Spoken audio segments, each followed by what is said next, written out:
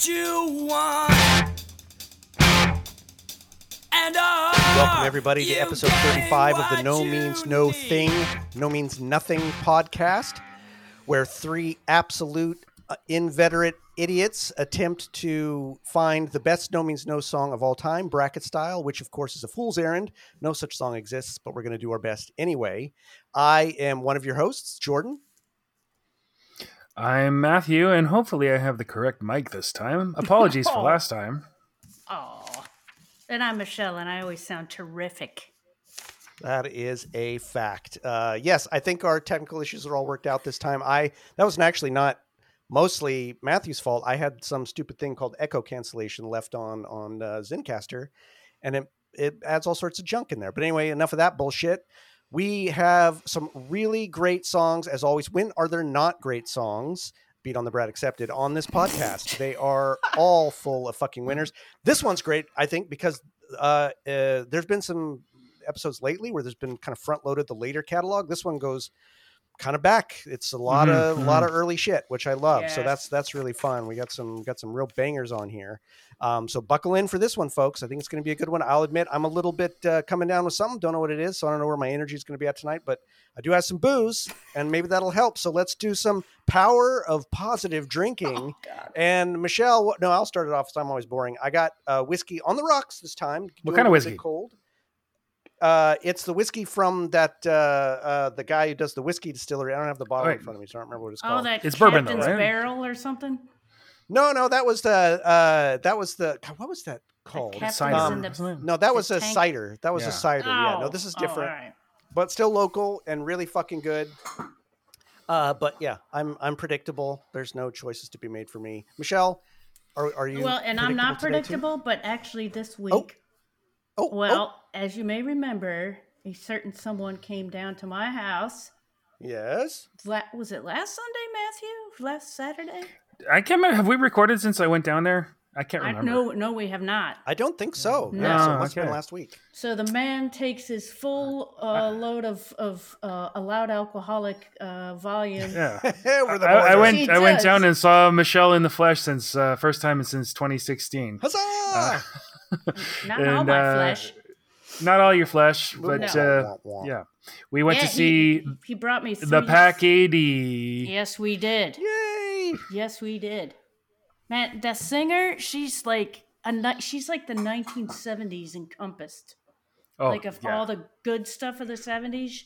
Oh, she looks good like description. Fucking grease slick Jimmy Page. Fucking, oh my God. Yeah. Oh man, that's they're fucking incredible. Molasses. Oh man, she belts it too. Holy shit! She's just amazing. Inhabits that. Yeah, I cannot believe that sound is two people. It is. It's if at all possible, everybody out there, they're in Europe right now, and if you have the opportunity, please go and see the Pack AD. They are fantastic live. Yep. Fantastic recorded too, but it was actually, believe it or not, even though they live probably 3-4 kilometers from me, I've never seen them live before when we went down there 2 weeks ago. Fuck. To Bellingham. Yeah, he was up front being a fanboy and everything. I fucking missed that shit. They were in fucking San Francisco and I missed that shit. I'm pissed. No, they're superior sounding. Yeah. Just volume. Yep. That's awesome. And I don't mean volume. Awesome. I mean just they have a lot in a small space. Just the singer. It's almost as if just two people in a band can sound incredible sometimes. I wish there were more bands like that. And that is not, if the Pack AD happens to be listening to this, this is not an exhortation to add a bass player or second drummer. Yeah. No, they were great. Really fun, open, cool, like people anyway, were just happy to be there. So what? But yeah, all right. So So Matthew brought me 3 beers. I have to admit that I drank one last Tuesday. We can talk about that later if you want to. But so I drank. Last Tuesday I drank that Sasquatch thing. That was amazing. That Sasquatch urine or whatever it was. Sasquatch Stout from Chilliwack, BC. Sasquatch Stout. Oh my God. So today I brought down the Longboat Chocolate Porter, which Matthew brought, and that is from Where is it from? Canada? Yep, it's from BC. It's from Victoria, BC. Oh, It is from BC, Victoria. So yeah, Yeah. I got to open it up with that. There's going to be no Guinness Fizz. I'm just going to open it up with a bottle cap here. That's just mildly satisfying. Give me which Smell- next it's time. going to smell good. Smells But I'm good, putting huh? in my Guinness glass, and then along with Nice. that, I brought 2 cans of non-alcoholic beer because I don't want another last time. Because I was pretty legless last time. Oh my We're taking God. turns. We're taking Oh my turns God, getting I was fucked up. embarrassingly legless last time. Oh man, No, that that's was a awesome. good-looking beer. That was not man. embarrassing. Look at That was that. entertaining. Oh Look yeah, at that. Hey, that's a good one. yeah, that's a That's some favorite of thick mine. Rich. shit. Mm. Oh, Nom, nom. oh no, a I'm meal. happy to have it. All right, what do you have, Matthew? All right, Matthew, where are you Well, I'm have as you guys know, have a few health issues, and so I have decided to step back and put Mr. Alcohol back in a place of respect, and gonna go our own separate ways for a little bit. So tonight good. I have a big glass of something called Mobby, which is something I've been wanting to try for a long time. It is a Caribbean, something very popular in the Caribbean. This particular one is from Trinidad, and it is made from the bark of a colubrina tree. It is sweet and sort of. It also has like vanilla and I think a little bit of aniseed Ooh. in it. So it's quite a bit like root beer, but then it finishes with a little bit of bitterness. It's really, really good. I like Is it this a like lot. a Ooh, that sounds is this delicious. like a Yeah, colon yeah. cleanse here? You're gonna cleanse your No, not colon? at all. No. Actually, no, it's a delicious. I've heard that there's actually something from where the part of the world where you're from, Michelle, called Moxie. It is sort of a Oh, local yeah. soft Yeah, drink that's called from Moxie. Maine, I think. I think it's from Maine. Yeah, some New England somewhere. Anyway, Mhm, yeah, it's apparently it's a little bit like that. A little bit like Okay. root beer. No, a that's little bit good. like Chinotto, Coke. which is an Italian soft drink, which is a sort of a bitter orange thing. A little Huh. bit like a cough remedy that I like called Ninjon Pepoaqua. So, Jesus Christ! Oh my yeah. God! Anyway, it's very it very looks pleasant. like tea. It looks like tea. Nice. Yes. Well, cheers to both of you. Drink down. look at the and brown everybody. hues we got going on here. I know. Yeah. Everybody at home, grab them if you got them. Drink them in the Oh, toilet, man. on your run, in the car. Well, not in the car. You know what I'm saying. Knock it back and settle up and prepare your playlist if you'd like. And let's dive into our first matchup. We have a great matchup for this first one. A absolute classic mixed up with a B-side of a B-side of a B-side. So we've got Small Parts, Isolated and Destroyed, off of Small Parts, Isolated and Destroyed, 1998, versus Whoa! Not 98. End of the 88. Thank you. I got my decades wrong. Yeah. I have it written right. I did that once too. Remember? I've done it many times. Versus End of the World off Mr. Wrong Fights the System, 1994, or off the Wrong reissue, which is where more people have heard it. Mhm. So Tacked on to the end after the things that were tacked on to the end. exactly. So that's what I mean by And it's a another B-side of a thing. B-side of a B-side. And, you know, I think we all kind of debated whether some of the Mr. Wrong shit should even be in here, but it is on that reissue. And I don't know. I feel like Rob's solo stuff in particular is pretty right there in the wheelhouse of No Means No. It's also a cover. So whatever, sue us. All right. But before we talk about that one, we are going to talk about one of the absolute all-time iconic songs, one of the songs that makes No Means No, No Means No, Small Parts, Isolated, and Destroyed. So let's break off a little small part of that right now. And destroy it.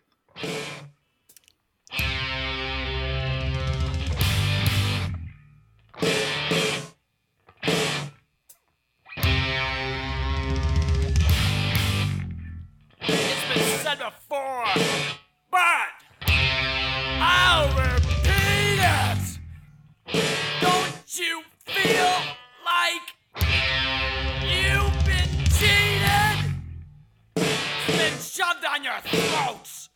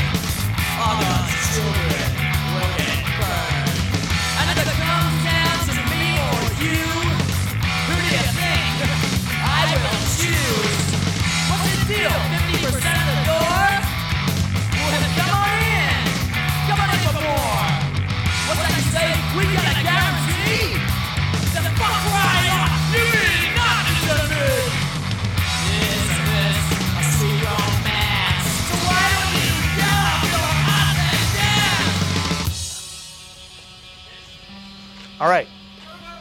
So I'm going to start this week. I have the good fortune or ill fortune to go first. We'll see.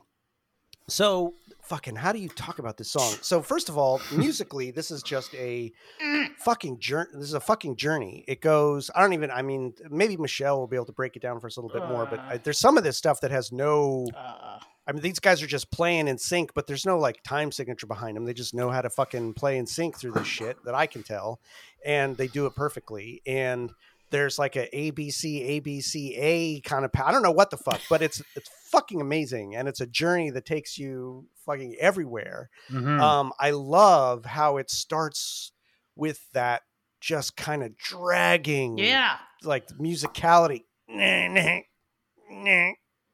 right? Like it's just everything is not quite there. And with the lyrics too. I mean, with the vocal performance rather, it's just like, it's like the entire band is dragging 100-pound weight while they're trying to do this. Just can't quite fucking get it out. God damn it. That section in particular, as it gets repeated, that musical refrain gets more intense each time, but also gets more draggy each time. And the drag gets more intense each time. Till at the end, the drag is so intense at the last one that there's moments of just absolute silence where the vocals just drop into silence. Mm-hmm. And it's just this, I think that I would hazard to guess that they might have played a lot with getting that perfect, with just how much pause to give to make it sound fucking perfect. And I just love it. And I love the way it evolves. And there's a lot of that evolution in the song. There's a lot of how there's these refrains that keep coming back, but they keep growing in intensity and in how they're delivered, especially the eponymous line, small parts isolated and destroyed. Andy, starts off very intense and yet somehow starts off at 11 and manages to get it to 20 by the end. Each time he says it, right? Yep. Each time he says it, it's more intense and more heartfelt. So this, I'm going to go all over my notes. I'm pretty much just going to fucking piss on them right now. But I think the more I do this podcast, a lot of people talk about the virtuosity of the musicianship on all fronts. Yes. Right? All of them. The composition's amazing. Yes. I've been more and more blown away by the vocal performance. And I think, to me, the vocal performances of this band actually set them apart more than the musicianship. Not that their musicianship doesn't set them apart, but there are other bands that I can hear and listen to that are virtuosic and actually sort of have really good fucking grooves. But often the singing in that, the vocal performance, doesn't match that quirkiness, doesn't match the uniqueness. There's something that's more in line with how everybody or other people fucking sing. But No Means No has refused to do that. They're so fucking unique, each and every one of them. And this is absolutely one of the standouts. This is one of Andy's fucking standouts. It is so good. Andy so last Sandys. week we had the river. Andy Sandys. Yes. Last week we had the river where there was this deep earnestness that I just I cannot get past with Rob. And I often talk about Andy's, we've talked about like Andy's sort of beautiful snottiness, and it's here, but that's not it. But to me, that's not denigrating, right? It's not like he's being snotty. It's like there's something very there's a pathos in it. Like there's something that cynical, really hits me. It's a cynicism, but it's like such an archetypical cynicism that it just hits me in a deep place, right? It's not something that lets me be distant from it. No. It actually pulls me into it more, right? Because it gets to that part of exactly. It gets to that part of me that's so deeply cynical. Mm-hmm. This song's really interesting for so many reasons, because it's very much about all of us being the small parts isolated and destroyed. And it's also about all of us being the ones that isolate and destroy. It's not just about being the person that's feeling like an outsider, because it's very much sort of a disaffected, the anthem of the disaffected or the anthem of the outsider. But it's also, as you have the different musical sections, we have the first kind of section, that draggy section, which is really personal, very intimate, and very not small, but just very intimate. It gets to that feeling one has of just wanting to say fuck you to the forces that sort of oppress you, and just having to deal with the world and the fake motherfuckers. But then you've got those middle sections where that person is now out in the world being the one to fuck over other people. And then you've got the third sections that are really anthemic that feel like they're coming from that force of disaffection itself, right? That are just like, no, it's too late, baby. It's just like, fuck you. You're never going to be anything but a small piece of shit. But there really is that build of different perspectives of the same fucking shit that we're in. It's beautiful to me in that way because No Means No never lets you off the hook. They never seem to go, hey, you're the poor oppressed fucker. Doesn't the world suck? There's always that bit of, but you're also the one doing that to everybody else. You're also the piece of shit that fucks over other people too. Don't forget that. They hug you and they kick you. They hug you and they kick you. Yeah. Exactly. And this is a big ass fucking hug and kick. And there's just some of the most classic shit in this. I mean, who No Means No fan in the world has not at some point yelled out, what about me? Oh my God. Can I get in for free? Can I get in for free? And so, of course, there's something very meta in this song, right? It's just it feels very much a song about like what it's like to be in a band and deal with people and what relationship do you really have with these people, and you probably love them and fucking hate them at the same time. If anybody's seen some of Bo Burnham's stuff, there's moments in his comedy that really remind me of No Means No in the way that he has that love-hate relationship with the audience, and just that feeling, you know, what's that you say? We got a guarantee? Then fuck right off. You mean nothing to me, right? That sense of like, well, you know, but that's that part for me. That's like the person who feels small and isolated and backed into the corner is now becoming the person that's like, but you know what? Fuck you. If that's how it's going to be for me, that's how it's going to be for you too. And they just got the perfect Chad to fucking say that line. I don't know who it is. I don't know if that was Tom or who.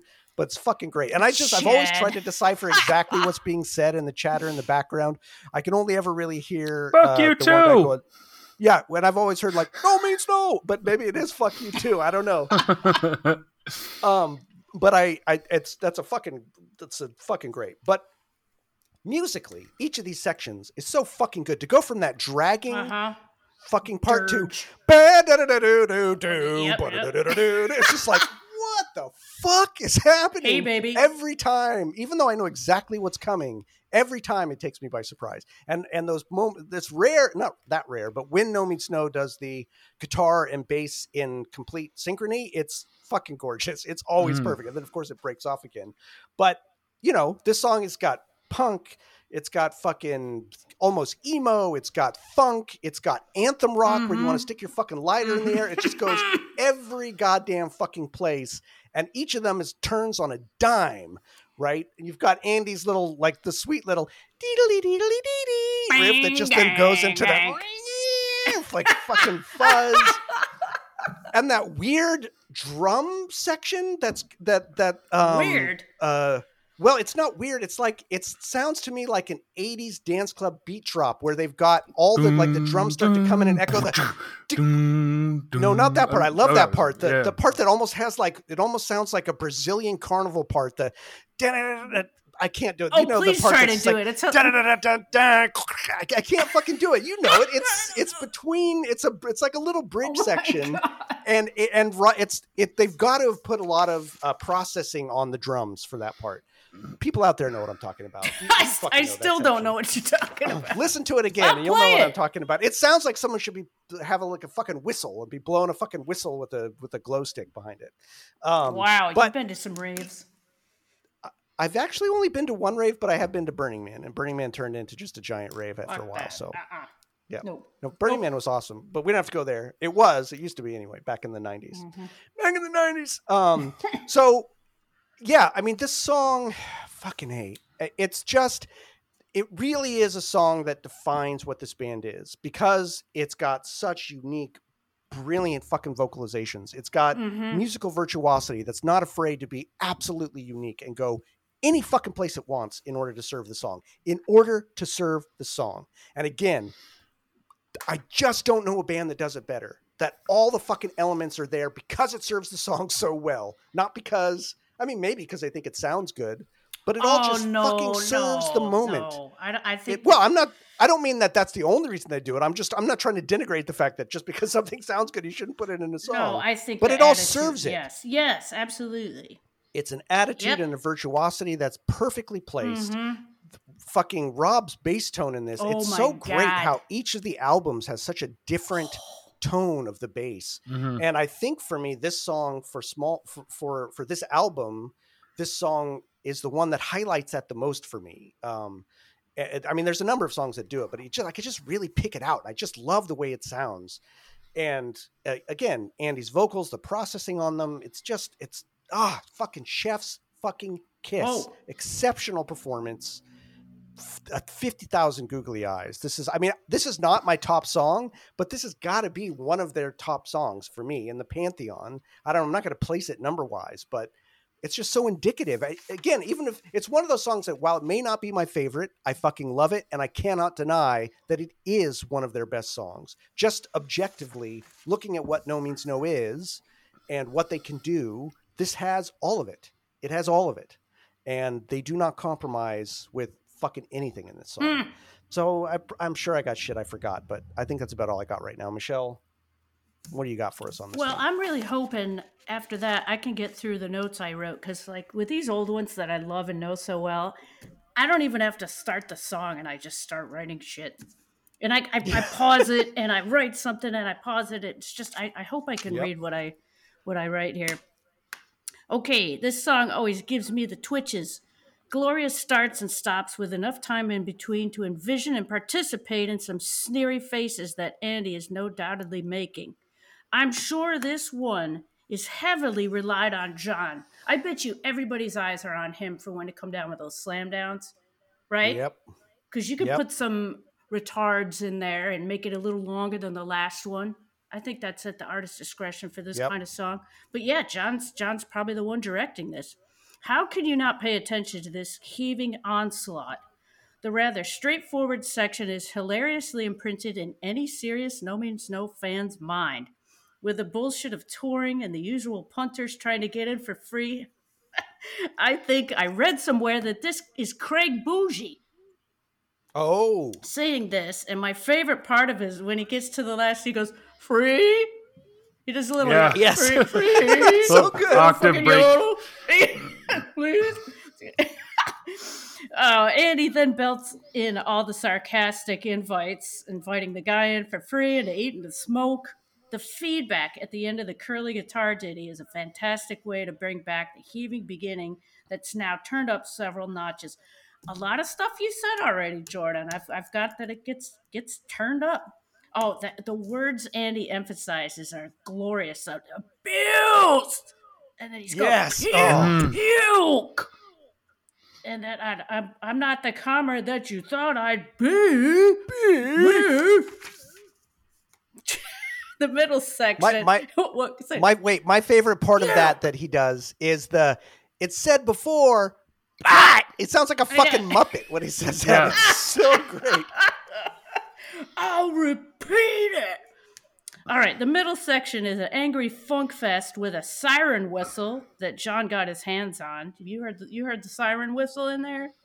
And continues with Andy being sarcastic as all hell. The colossal section when Rob takes over with his blues-infused seriousness just kills and brings back the most possessed and pissed off Andy with it's been shoved on your throat. And now I can't read anything I wrote. I can't read anything I wrote. Oh, it's been shoved down your throat and you eat it. An upheaval with an attitude. I think that's what my notes say. Anyways, I should type them out like Jordan types his out. I should do that. I can't. I got like a big pen and a piece of paper like some grandma. Old school. Wow, it's a little too old because I gotta scan it. I can't. I got all these scratches and stuff. I gotta. Anyways, I think you can tell that I might like this. Look at this song fucking quite a nonsense bit. right here. It's like, Oh, look awesome. at Look at that! that. yeah. Oh man, I can't wait for you to dive into this one. Funny. I write Matthew, it all what you got down for too. us? I think if I tried to edit it, I'd get all perfectionist about it and be like, organized. And I just don't think I'd have time somehow. What is that? That looks like an outline. I'm writing all the words down, and you're like, you got an outline. That's fantastic. What is that? Oh no, it's got an ad lib. Like, no, it's just sort of Yeah. point, I point can't. form. Me too. I can't. I don't think I'd be able to write it all out. I'd Got it. tell a story first. They've been my favorite band for a very long time, and I'm just remembered that. Okay, have you guys ever heard of Much Music? It's a Canadian MTV. Yep. Canadian MTV, and the only No Means No video I ever saw on there, it was just some live footage, and it was on their punk show, and so I knew they had it, and they had this thing called it was Small Parts, and it was No kidding. yeah, and they had this thing in Toronto called Speaker's Corner where you could put in $1 and you could record your request. And so my buddy Chris and we happened to be in Toronto. He was at RMC Military College in Kingston, and so we were in Toronto together. And so we requested that. It never, not that I know. I mean, it might have come up and I just never saw it. But we went, and I was wearing a No Means No shirt, and we requested the No Means No song at Speaker's Corner from Look at you. Much Music. Nice. Circa 1992 or 3, I would think. Oh. So yeah. Nice. Yeah, I've never really sat down and tried to dissect this song, and I think there's a lot more to it that I'm probably not going to get to. I mean, what are the small parts, isolated and destroyed? I mean, there's probably a lot of theories, but yeah, this song really is a journey. The song structure, I think, really tells a story. You both referred to how the halting, lurching kind of feel, and yeah, it's got to be controlled by the drummer. I think how you can just imagine them looking at each other and like almost like leaning in before they play each note. Totally. Almost like, how long can we sustain this uncomfortable pause before we actually sort of into the hit? Oh man. But yeah, there's a funk breakdown. Yet the drums still sound really hollow because this whole album sounds like it was recorded in a basement, in the bathroom. No problem. Yeah. No. It's.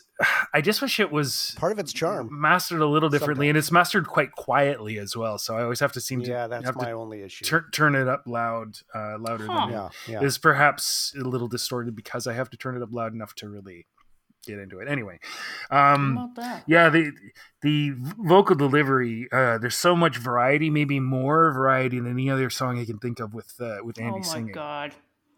Yeah. Sometimes he's singing, sometimes he's sneering, sometimes he's so many different Andys, drawing out sounds. So many different Andes. Not just vowels though. I mean, like he'll draw out like an S or all these. Yeah.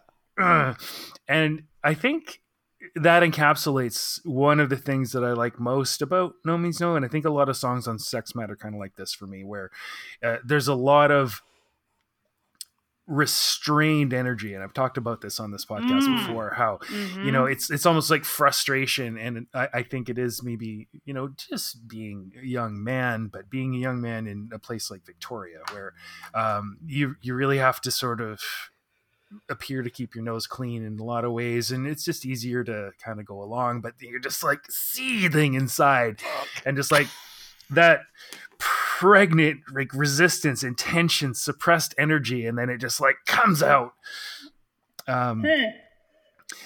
So I don't know, maybe the small parts are those little elements of frustration or tension, and you have to exercise them or suppress them or Annoyances. yeah.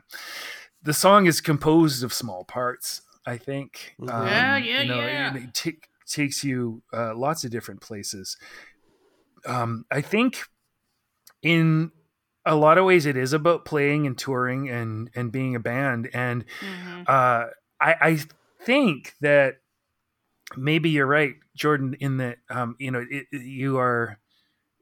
they're really nice guys. They're hard workers, but they were also young guys. I'm sure they took advantage of being young dudes. No. I'm just like, No, they they met people and they partied. I'm sure it wasn't always total like going home. Of course, exactly. They So were mama's boys. beings. Don't you? No, I refuse to listen to this. Well, just take off your headphones and let him opine. All right, whatever. Say it. Whatever. It's just, okay.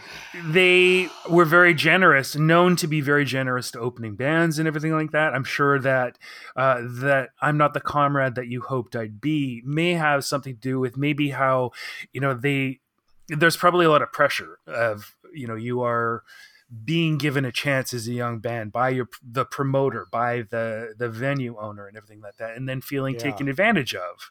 And then maybe they would sort of feel like they're taking advantage in return, or and then knowing them and knowing how they are, maybe they wanted to let the guy in for free, and then the joke's on me because they're being taken advantage of, and because they are who they are, they let themselves being taken advantage of and knew that they were being taken advantage of.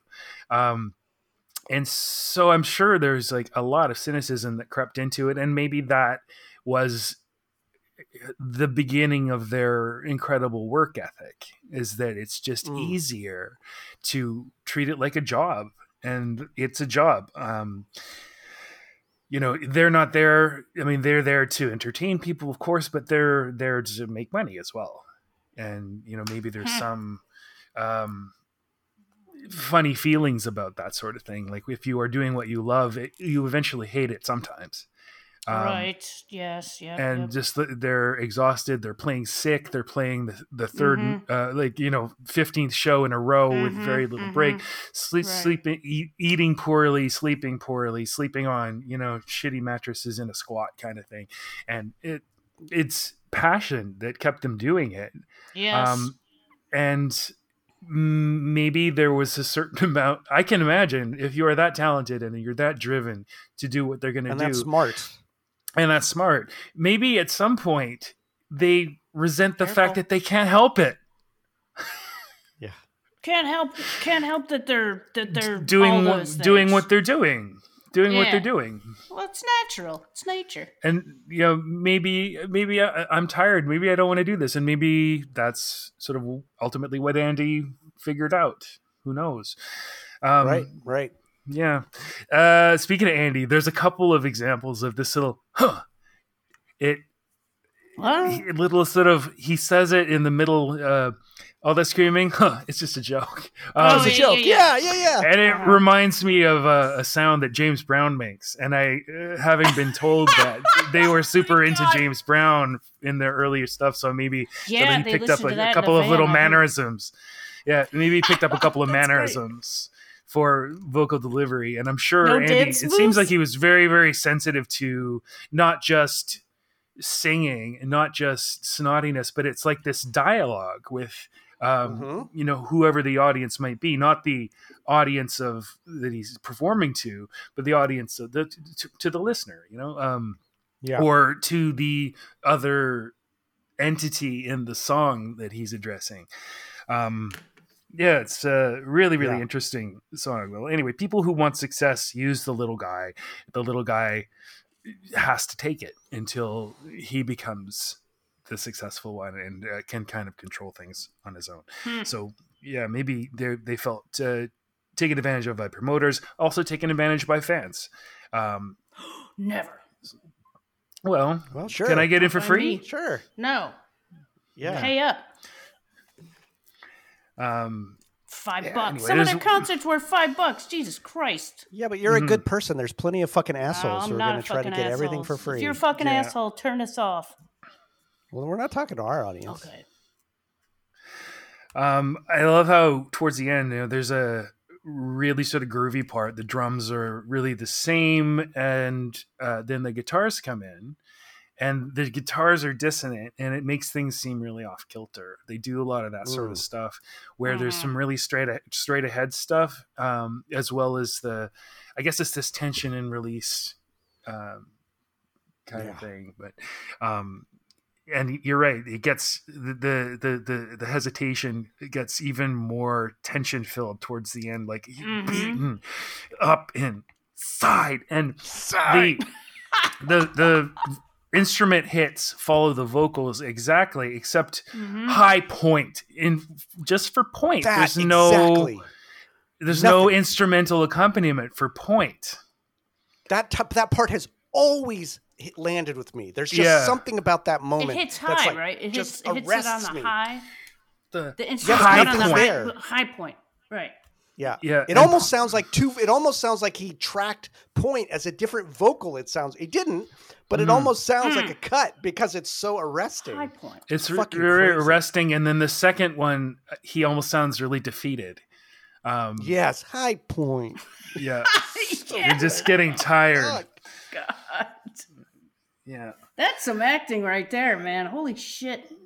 And there's a couple of points where this is for all you girls and boys, and then the reverb is gone. Small parts, isolated, and destroyed. It's pretty great.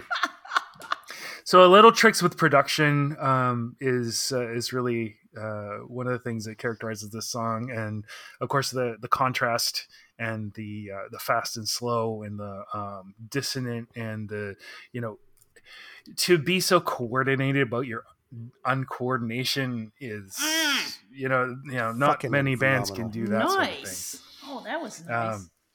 I like that. So yeah, real. It's too late, I think- baby. Yeah, It's too late, This- man. is one of the few. Sometimes I, just want to sit around and watch YouTube videos like everybody does, and occasionally I will watch reaction videos, especially if it's somebody who's really. Oh, I kind think of I've seen this one. I know the one you're incongruous, gonna like talk about. somebody you don't think would be listening to this sort of stuff, and sometimes yeah. it's fantastic. Like I watched one called Tool Fans Being Born, and that was because people were just totally rocking, and a lot of them are black folks and people who are very much listening to different sort of music, and they say what they listen to. And with this one dude, he takes requests for reacting to songs, and this was the No Means No song to which he reacted. And I don't comment on YouTube videos for him. I'm like, yeah, that was really well done. You could not have picked a more challenging one to start with, I don't think. Yeah, no shit. Wow. Yeah, like if you don't know anything about No Means No and you like this song right away, like you get something about them, I think. Yeah, you're gonna like all the songs. Yeah. About that. Jeez. And he was reacting to a live version, also, right? It wasn't. He wasn't reacting to the studio. Oh, I recording, haven't which is seen fucking this. great. I have to watch it. It's great. I only It's watched great. one guy, Jamal, Jamal, when he hears Rage Against the Machine for the first time. It's fucking magic. It was a magic. Anyway, sorry, I don't mean to. Anyway, that's about all I got to say about that song. There's a lot going on in that song. Yeah. There is, man. That was fucking awesome. Yep. And one thing that you said that I want to absolutely not say more about, but back up. In a lot of their songs, but I think this one in particular, the subtle production choices they make are their own instrumentation, right? Like there's the way that they make their choices and the subtle choices they make are as important as all of the other elements. And in this song, it's really highlighted. That's why I was saying, like, I think this is one of their sometimes turning effects on and off, not just the playing. It makes a huge difference. Exactly. Yeah. To your point, like where Craig there's that echo for this is for all you girls and boys, and the way it cuts out and just gets really raw. That's fucking perfect. Yeah. Or that high point, like and the way he says it differently twice. Like those are really small choices, but hugely fucking impactful. It's amazing. Yeah. And it's interesting to be able to compare that live versions and this live and cuddly version, because what they consider important is stuff that they're going to like replicate in the live version, which may or may not appear in the live version, but most of it kind of does, or at least get hinted at. Yeah. Yep. Yeah. Yep. Yeah. All right. Well, let's move on to this next one, which is of an entirely different character, particularly since it's one fucking guy. This is one fucking guy. I mean, but what a fucking guy. Exactly. He is. What a fucking, Nice you know what I'm save. saying? Yeah. What a fucking guy. This guy's Talking to worth me? like he's Fucking worth guy. like 10 of you fucks. 10 of you get maybe 1,000 of you fucks. You know what I'm saying? Yeah. All right. So this is End of the World off Mr. Wrong Fights the System 1994. Let's party like it's the end of the world.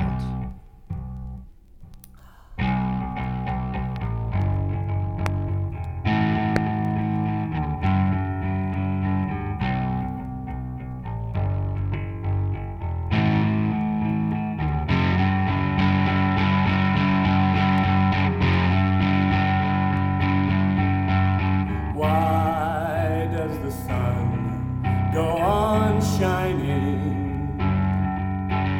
Why does the sea rush to shore? Don't they know it's the end of the world? Now you don't love me anymore. Why do the birds go on singing? Why do the stars shine above? Don't they know it's the end of the world? It ended when I lost your love.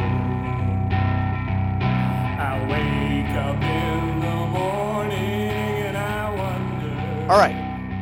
So, this was a cover of a Skeeter Davis song, 1962. I think it was also done by the Carpenters. Whoa. I think I listened to the Carpenters version, but I did not listen to the Skeeter Davis. So I'm hopefully one of you did, or if you didn't, whatever, we can did. listen to it at some point and hear it.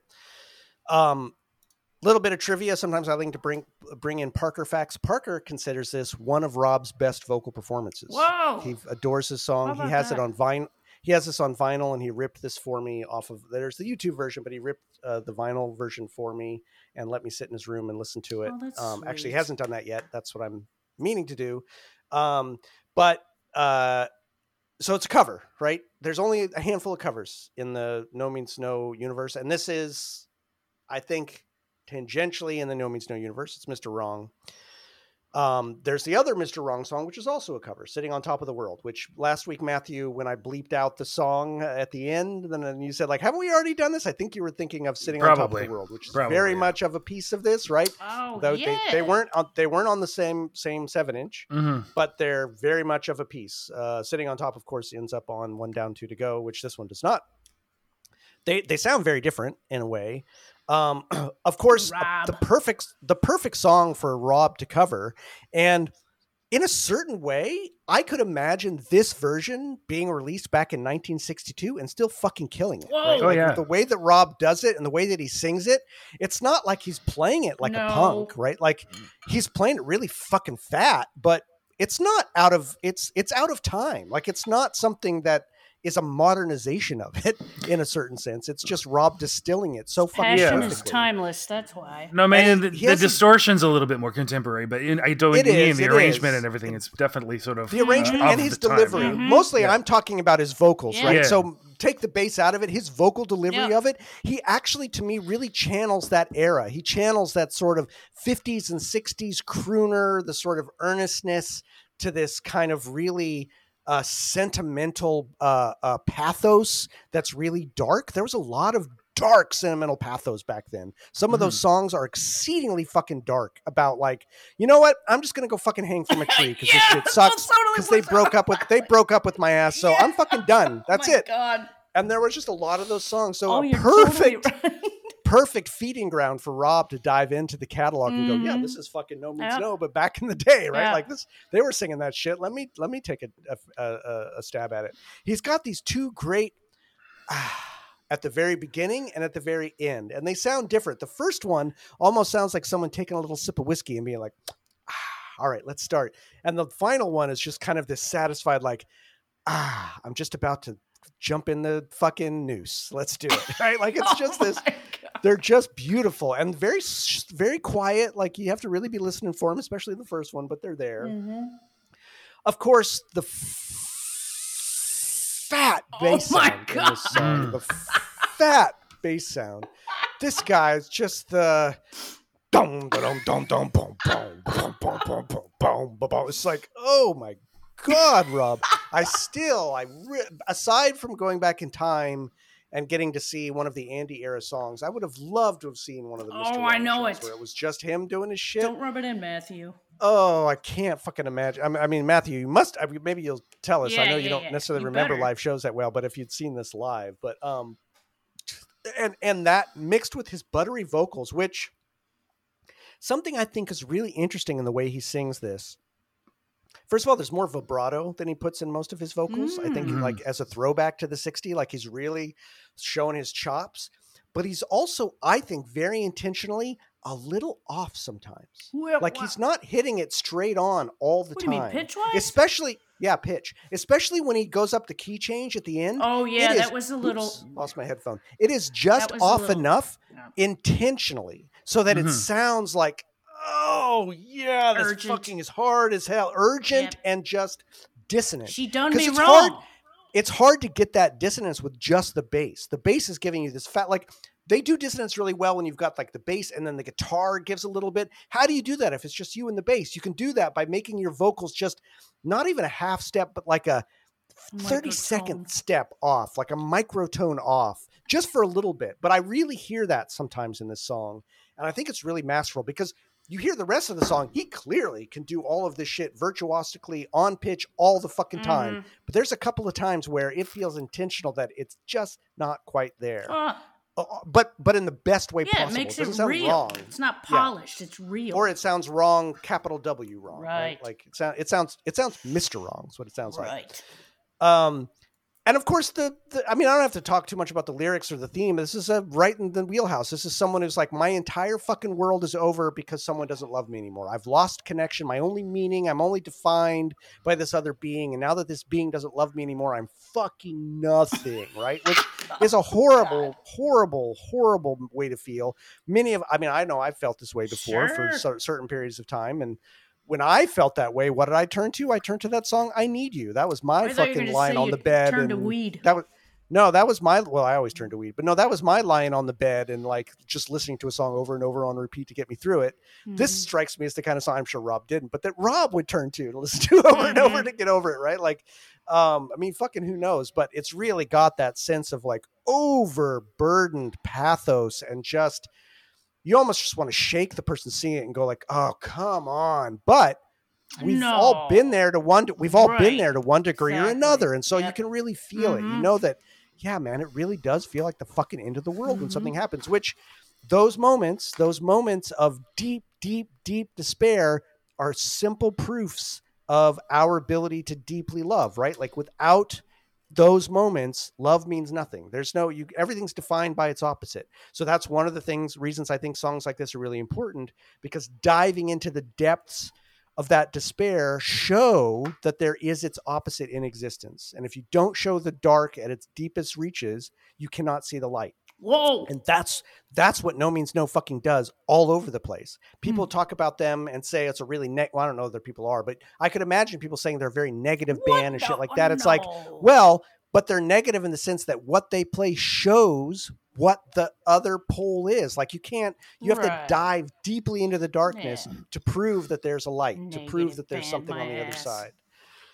No, we're a positive band. You are. They are. And so, and of course, it ends with that nice little which is just a perfect little button on the whole fucking thing. So I think this is a great song. I'm really glad it came out on the reissue. Super glad Parker has this, and I just wish I could have seen it live because it would have fucking slayed. Yeah. Michelle. Man, Rob knows how to pick 'em, doesn't he? Melding the Ramones/Hansons with a beautiful melody of sadness and heartache. I wish I could sit around a fire pit and hear him play this on an acoustic bass. Yes. On an acoustic bass. Would you just die? Fuck yeah. Fuck yeah. Oh my God. I never saw any Mr. Wrong shows, so maybe Matthew can tell us if he's ever seen it played. I looked the song up and it was released in 1962, same as the World Fair.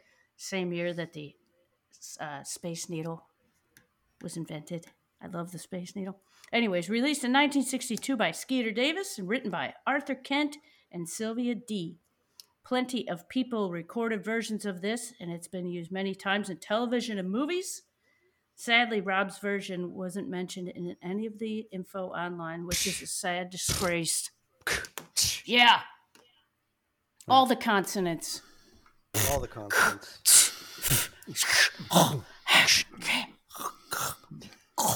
Ah. All right, Matthew, what do you got for us? And sometimes why.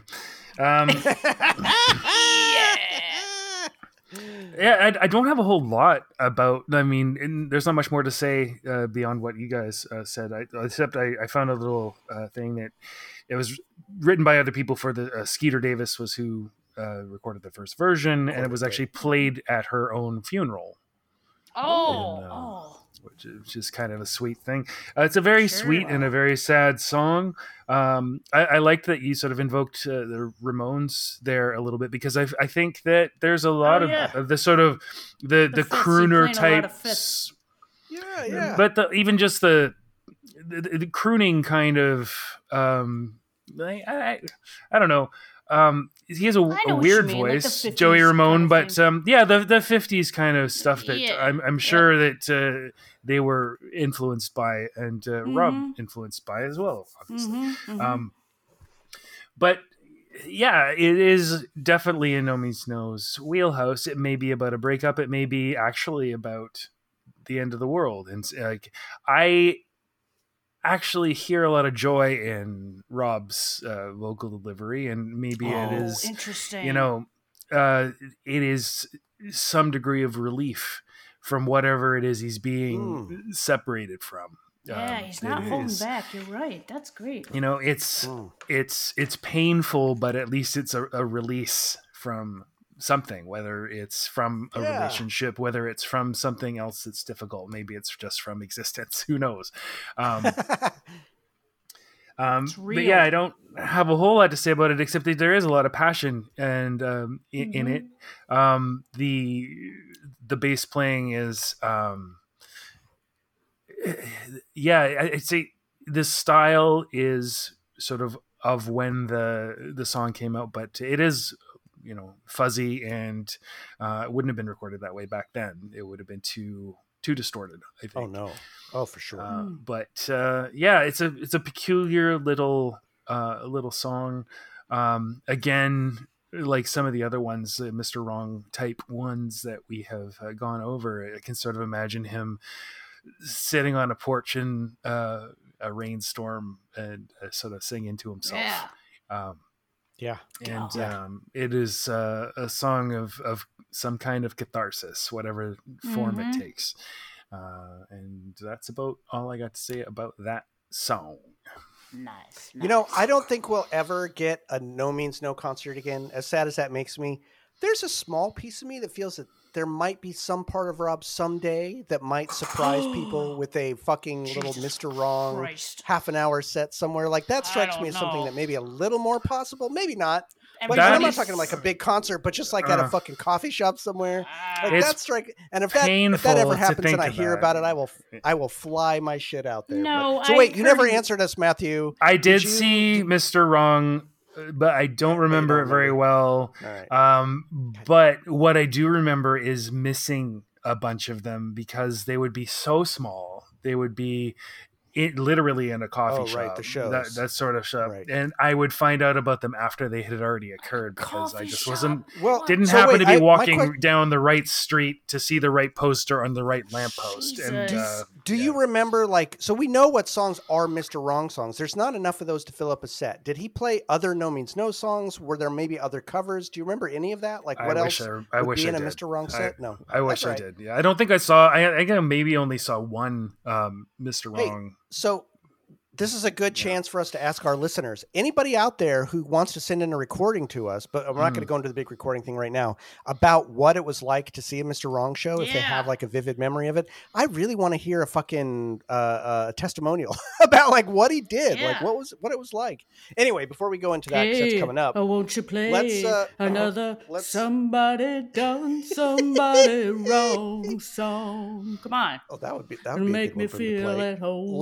Come on, a while I miss my vote. baby. I'm not. I can't. Come do on. it. I can't do it. Yeah, I can't do it. Jesus. No, I don't know it well enough. Let's vote on this. I'd probably not going to be a hard one on this. Yeah. I guess I'll go first. Clearly, Small Parts. As I said, Small Parts is, while not necessarily at the top of my list, frankly, I can't even place it because it's just so fucking iconic. It absolutely would not surprise me if this went very, very, very far down the field. I don't know. We'll just have to see what it comes up against. But it'd be hard to unseat this for a lot of songs. Like, it's just, if I'm being objective about it, not just listening to my own guts about what I like more, but if I'm thinking about what is better as an objective song, it's Small Parts. It's fucking great. So that's my vote. Michelle. Small. SM All. Hey! What movie was that from? I don't know. Was it What like that from? Caddyshack or something? Chuckle, Maybe. no. Yes, I'm voting for Small Parts. Oh my God. And he's got his own instrument there. He's doing Jesus guitar Christ. and A couple of them. vocals, Couple which of is its them. own. Yeah. Hot damn. Jesus. Yeah. Matthew. Yeah, again, the Mr. Wrong songs are great. I'm glad they exist, but they are sort of a curio. They're not something that I would go to. Small Parts is such a distillation of everything that No Means No represents to me that there's no choice really there. Nice. Gotta go with Small Parts for sure. Wow. A threefer. They named a goddamn album after it, for God's sakes. For fuck's sakes. They named a goddamn album. All right. Well, Smart Parts goes through with unanimity, as it should. Frankly, it got an easy pairing, but it could have had a much harder pairing and probably still gone through. So it'll be interesting. It'll be interesting and painful and fucking suck to see what it goes up against in round 2. That round is going to suck ass. Yeah, I'm out of here. I'm is what's leaving. gonna I didn't happen. tell So, you yeah, yet, you're but I'm done. putting my 2 weeks in. Oh shit! All right, well, everyone, put your applications. I would say your applications in, but fuck that. I'm not letting you leave. There's no way this podcast exists without you. So fuck you. All right, so now's the point where we talk to you about sending in your submissions. We're going to play a submission here. We got a listener recording. We got a nice flurry mini flurry of recordings, which was great. And it slowed down a bit. Slow down just a little bit. So, get off your asses, folks. But then Get again, off we your did ass and dance. we did take a little bit of a break there, so maybe We did. Well, that That's doesn't our mean fault. they can. We've had a bunch of new people join the podcast group. We the certainly Facebook have. was lately, so We certainly have. If you're a new listener and you're starting, and let's face it, this is a podcast you can probably start anywhere. You don't Yeah, need to you start at the probably beginning. could, couldn't So if you? you're listening to this and you're new, fucking thank you, first Yep. of all, for finding us and listening to this bullshit. So I don't know why you do, but that's great. yeah. But let us know how you found Matthew, us. why don't you? Yeah, and Matthew, why don't you give them the spiel about while I look up the phone number because I never remember what it is. Yeah, about we what they do should do to invite send in. your submissions, your content, your whatever. We do have a phone number. It is difficult to use it, unfortunately. And we do have an example of that this evening. Where it cuts you off, so you have to kind of plan it out. If you're going to use it, do set a timer and call back because it'll cut you right off, cut you right the fuck off at 3 minutes, and then you got to call back. So it's hard to maintain the flow of your passion as you call and give us your No Means No origin story, your No Means No means to you, and perhaps a story, personal story of attending a No Means No show, watching a No Means No video with your kid, or whatever it might be. We do have lots of different kinds of stories, although the commonality is that everybody who sends stuff in seems to be an awesome person with whom I would Right. probably enjoy a beer. Right. Exactly. Yeah. So Exactly. please do send it in. It is probably more effective to record yourself and send in files somehow through Dropbox or something similar. I wouldn't know You how can to try do that. emailing it or whatever you want to do. Take a voice memo on your phone and send that. No means nothing podcast at gmail.com is the email. I will let Jordan read out the phone number because I never have it with me. That phone number is 415-493-8630. Once again, that is 415-493-8630. Operators are standing by. So give us a call. And like Matthew said, like you can send us files too. We like that. We like it when you send us a file, you record it on your phone or a text. Type it up and we'll read it. Yeah. Yep. Some people don't like to hear the sound of their own voice. Believe me, I fucking get it. Yeah. I get it. But I'll say one thing, and again, I think we went on for way too long the last couple episodes. So we're about to cut it short. But you know what? As a small little ego bit, it takes a lot of work to do this podcast for us. It's fucking worth it. But one of the things that really makes it worth it is getting these little bits. Yep. Knowing you guys, hearing your stories, and hearing your shit. Fucking love it. That's for real serious because I like knowing there's others out there. Yeah.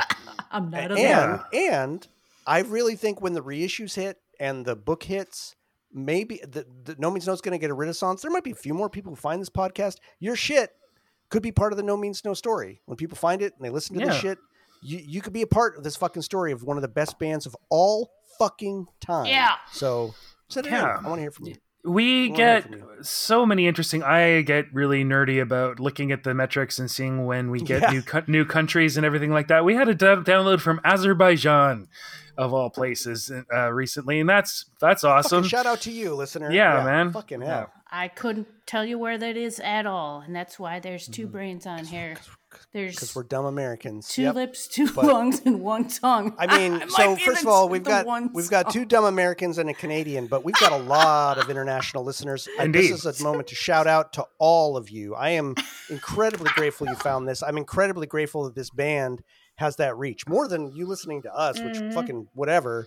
The fact that there are people in all those countries who like No Means No enough to listen to a podcast about them is fucking incredible. Go to each other's countries and cities years after having met on a fucking like internet forum to visit each other. It's awesome when you hear those stories. Matthew did it just the other fucking week. That's right. Well, we started this. That's the genesis of this goddamn podcast, right? All right. Mm-hmm. All right, we've harassed you enough. Just do it. Just do it. Yeah. We want to hear from you. You, specifically you. You're thinking, no, it's that other asshole listening. No, it's you. It's you, Mark.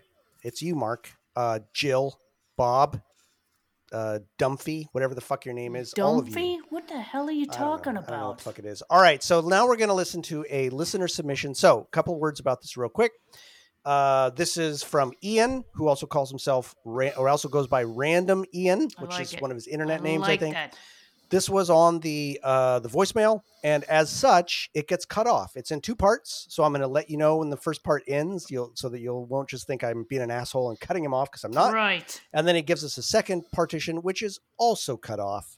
So we don't know what else he was going to say, but it's all right. He still is able to tell us a whole lot. Call quality isn't great, but I'm going to pump it up and post a little bit. The two of you assholes are probably going to have to turn up your volume a little bit to hear this. But let's hear Random Ian and his random, awesome fucking thoughts. 2 parts, truncated and destroyed. Morning or afternoon or evening or whenever you're listening and everybody else is listening to this. My name is Ian, also known as Random Ian. It doesn't matter, internet names and such. I am calling in. I've been in the podcast world for since 2005. I think I got my first iPod, started listening to podcasts, and that's all I listen to. So I'm calling when I'm driving, which is what I do to most shows. When I call in anyway, I'm just rambling. I want to talk about No Means No. First thing, I want to thank you all for the show that you do. I love it. I love the format. I love listening to you guys. It's awesome. And yes, it is a full task that you are all working on, but it will be done, and it will be awesome. First song I ever heard would have been about 90, I would think, or so. my friend Dylan. I guess I should say I grew up in Surrey, British Columbia, as Matthew will know, is the butt of many British Columbian jokes for many, many reasons. Most of them are true. But anyway, my friend Dylan, we're playing some music in a friend's basement, and the song Dad came on. Yeah. Needless to say, my pants were shitted, and Yes, they I were. was also excited as to who this band was. I immediately borrowed Dylan's, I believe it was a cassette tape at the time, I don't think it was a CD, of Tex Mad, and went from there. Years have followed, and I am still, to this day, getting people into the band and listening to it because I think that their musical prowess is something that everybody needs, and anybody that likes music should Word. appreciate No Means No at some level. Word.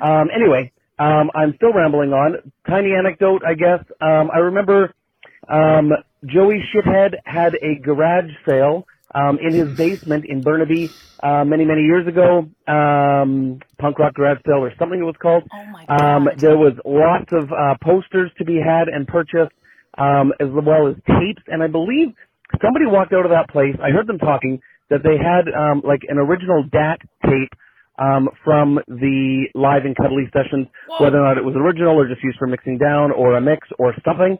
I often wonder what happened with that. I also got a lithograph, I guess, or whatever they used or had used for making, or the opposite version or the original version that they used for burning in and making posters for silk screening, I think, of a show with No Means No and SNFU at the at the York Theater. And one of my first No Means No shows was in around 94, 95, Worldhood Tour at the New York Theater. And that's where it gets cut off for the first part. That's all right. Let's dig in where he realizes, oh, fuck, I just cut off. Let me try to figure out where I can pick up. The man's driving, though. Don't get a fucking accident, Here we man. go. Hopefully He not hit redial. listening to the podcast and drinking while he's driving, which I know he's not. Right. Random Ian, here is part 2. Well, it's Random Ian again, and I think I left off, that was this morning, and now it's the evening when I'm done work, so I don't remember where everything left off. I think I was talking about The New York show. going to see them first show at the New York Theater, or maybe at that point it was the New York Theater. Which is in Vancouver, actually. Matthew Or might was. remember the iterations of the York Theater. I think it was on Commercial Drive.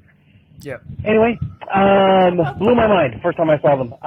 Rob came out in a pair of sweatpants and a red Porsche shirt, and I immediately was questioning my decision to spend my hard-earned money as a 95. I would have been 17 years old. Oh my God. Spending my money on the show. But I The man was needs blown comfort. the fuck away. He wants to be comfortable. And I was already a fan at that point, but this seeing them live just made me more of a fan for life. Seen them many, many times since then, every chance I could in Vancouver. I saw them as well as when I moved here, and now I'm living in the city that rhymes with fun, Regina, and seen them What? here Was that a once, maybe Vagina twice. Just- joke? Is that a vagina joke? And No, it anyway, wasn't. Sorry. nothing else really fun or exciting for them, with them, that I can think of. But the one thing that you guys haven't touched on, or I don't think anybody really has, is the, how else do I put it, other than work ethic of the band. Yes. They are I wouldn't say the hardest working, but when they're on stage, Yeah. their craft is so finely tuned that they expect nothing less of themselves than to play everything perfectly and wonderfully, and they still have fun doing it, don't get me wrong, but the preciseness that they can hit live is what makes them such a great band live, and that is amazing, and that's one of the things that I absolutely love about them, is watching them live and seeing them love what they're doing, even after doing it for 40 years or whatever the math is, and doing it so well and precisely and beautifully. And that's all I got. Just rambling at this point. So have a wonderful day, all you know means knowers. out there. And thanks, Andy, for your corrections, because it gives me goosebumps every time he sends one in. And to all the fans, let's keep this podcast rocking and rolling until they're forced to figure something else out after they figure out the top song. Maybe a bottom bracket with all the bottom songs and see which is the bottom best. Oh no! And that was it.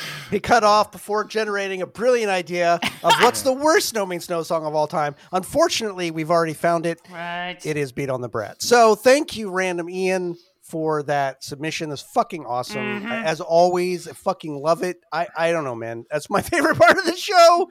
It's my favorite thing when we get a new email from somebody, whatever you want to say. Listen, let me just put it this way, too. I don't know if we say this that much. You don't have to send in a submission if you just want, and some people do this. If you just want to send us an email that doesn't not to be included on the show, we'd love to hear from you. I'd love to hear from you. Oh yeah, Let us know. Yeah. Like, Send us your dumb ideas about how we should do our show. Send us dumb ideas, or just like, hey, Beers just Matthew blah, blah, should blah, blah, try. blah, whatever. And I'm not going to give anything away, but we're going to be asking, I think, and I haven't even really talked to these guys about this yet, but for a different kind of submission for round 2. So there's going to be an opportunity for other kinds of submissions when we get into round 2 and round 3, because those are going to be different, right? We got to evolve a little bit, and we're going to need you guys to evolve along with us. So we'll get there. But in any event, Ian, fucking thank you. As always, as Matthew said, you sound like someone I'd love to have a fucking beer with. Right. Every No Means No fucking fan is just by default an awesome human being. So thank you. Can I say something? I love. Please. Well, I didn't wait for a response, so I'm going to say it anyways. This has been like the 4th or 5th time somebody has mentioned Rob being in like some scraggly, like jogging. What are they, jogging pants or like Sweatpants? They're Yeah. Sweatpants. And Yeah. like either you got to be really good to walk on stage with that, or really bad. Like there's no in between. No. And it's no. just and we it's know what Rob was. amazing. to Oh. We see. know what Rob Yeah. was. And doing laundry Yeah. on tour sucks, so I'm sure he was taking the least smelliest thing he had and putting it on. But like, I always fucking loved it because was whenever you saw them, it was clear like it doesn't matter what they fucking look I like. know, That's not what I they're know, here for. I The know. image means nothing. It's like once they start playing, and that's what Ian had said, right? He was like, as soon as they started playing, I Yeah. was like, oh fuck it, this Fuck is the the best pants. thing ever Exactly. No. in the world. Yeah. Like They are fuck that. And I almost feel like it's more authentic, right? Like they weren't there to put on a Right, show, fashion air quotes. show, They were yeah. though to fucking play. Yeah. As well as they could, as honestly as they could, and fuck what they were wearing. I blow Who the fuck minds for a cares? living. That's what. Yeah. That's what was going on. Yeah, Yeah. exactly. Yeah. You know, Rob was All really right, into well, being let's- cozy. I remember Yeah. when they were recording Ausfart at my friend's studio. I went in there and they weren't there, but I'm like, oh, what's that over there? And Colin's like, oh yeah, that's Rob's blankie. Oh yeah. Oh yeah. Between, he just sort of he'd just like curl up on the when he wasn't actually performing or recording. He would just like Oh, he's curl just up on the couch. chillaxing? And, Fuck, Yeah. if I was recording with the way Rob Oh, records, I'd need a man. goddamn blankie too. Fuck that. Oh. And let's not let John off the hook. That guy was in Bermuda shorts every fucking time I Right. saw him play. So Right. talk about comfort. Those guys were always comfortable all the They way down. have to be with what they're delivering. You know, and always a safety pin at the bottom of your t-shirt. 'Cause Not Right. only is it cool and punk rock, but very, very handy. Yes. So let's move on to round 2, where we've got 2 from the old times. Oh yeah. 2 Oh yeah. very, very good songs. And frankly, I think it's been a while for me that we've had a matchup where I don't know where you two are going to come down. So I'm excited to see where this is going to go. I don't know who's voting for what here. And I could be wrong, but it feels like it's been a while where there's been one with, for me, a little, not tension, but like surprise, where are we going? So our contenders from the Wayback Machines Oh, yeah. are Somebodies from You Kill Me, 1985, or Live and Cuddly, 1991, against And That's Sad, off of Small Parts. Small. That's the whiskey talking. Small Parts, Isolated and Destroyed, 1988. Wait, am I and wrong too? immediately before. I was that going to say, song. isn't it Yeah. just before Small Nerds. Yeah. Parts? So that's again one of those Nerds. fucking. Woof. Anyway, Hey, so I'm going to open a non-alcoholic beer.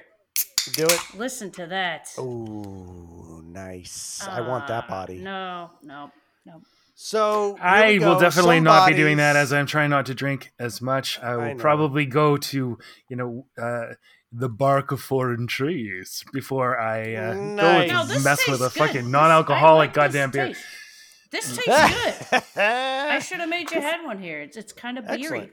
I like it. It's the So spot. so first we're going to dive into Hippie. some bodies, and let's go ahead and dive into that anatomy before we let Matthew opine on this masterpiece.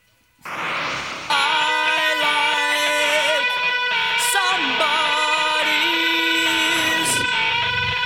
I hate somebody's. With somebody's I know I could go either way. I like to have somebody's somewhere. I've seen them moving, I've seen them breathing, and all of the things that my body can do. Because I'm a body, I want a body too. Somebody like you. Give me a muscle, give me the bone, give me the mind, give me your soul, give me the blood, give me the flesh, and give me the rest. Come on, give me the rest. Give me all the rest.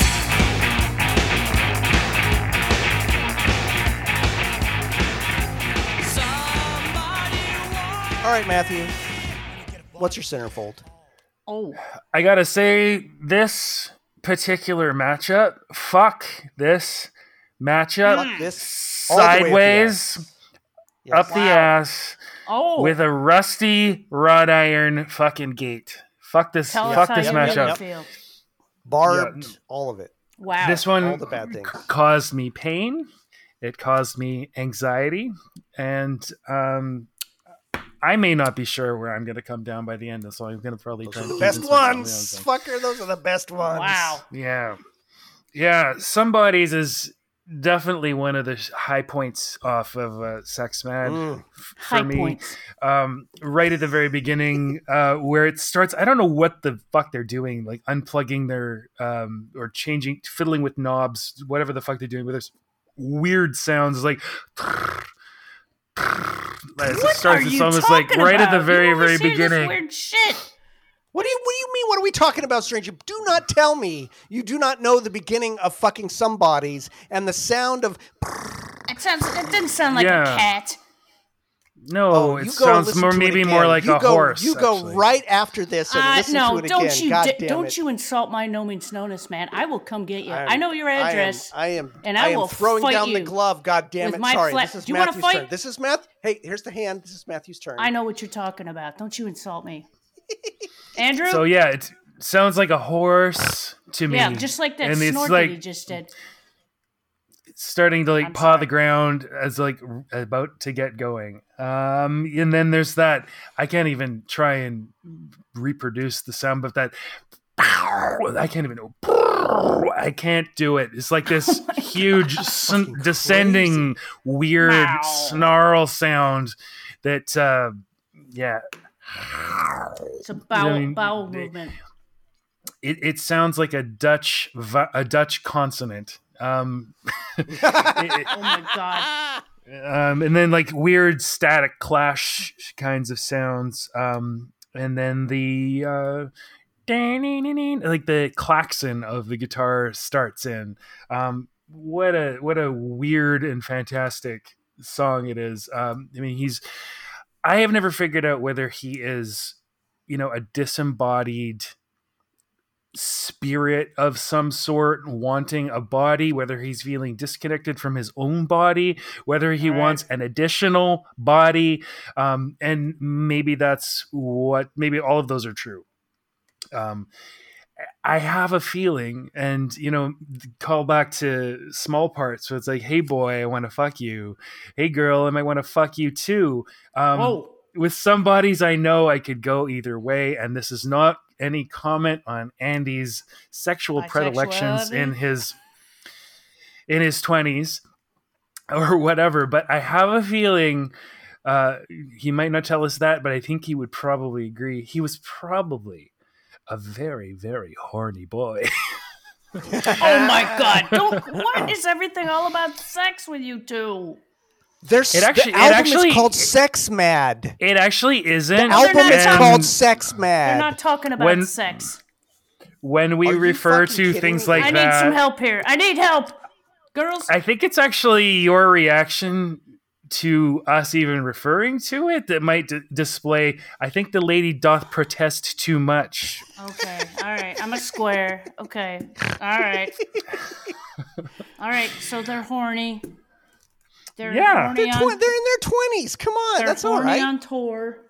This song is Fucking about everybody. Young man. being horny. I don't think that that's the case necessarily, but I think they thought about it. I think they thought about the muscle, the bone. I mean, the seething mass of energy that they would see in front of them that they were inducing every fucking that is a connection. It is an intense, passionate connection.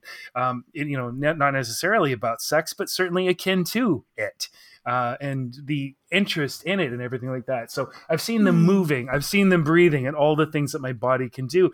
And it is, I think, to do with the disconnection from his own body and his interest in other bodies.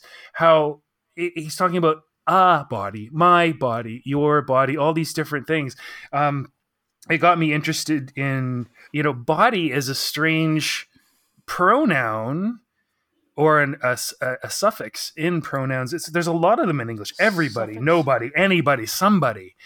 It's a strange thing, don't you think? Like everybody, everybody's body, nobody's body. It's Nobody. my God. It's all about the corporeal. It's all Somebody. about that Yeah. corpus.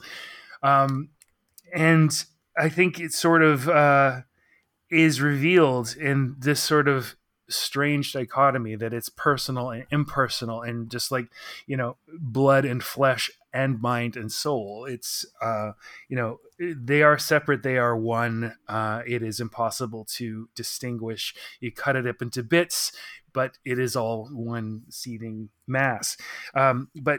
Where he says, somebody that will touch me, touch my body. He doesn't say somebody who will touch me. It's that. Yes. Which is Yes. quite impersonal, and I it's would. Sorry. So, Continue, please. Jesus Christ. thank you. Yeah, is it another body or a body of his own? So In the this body bag. has Andy at his snarliest, lots Yeah. of vocal range, and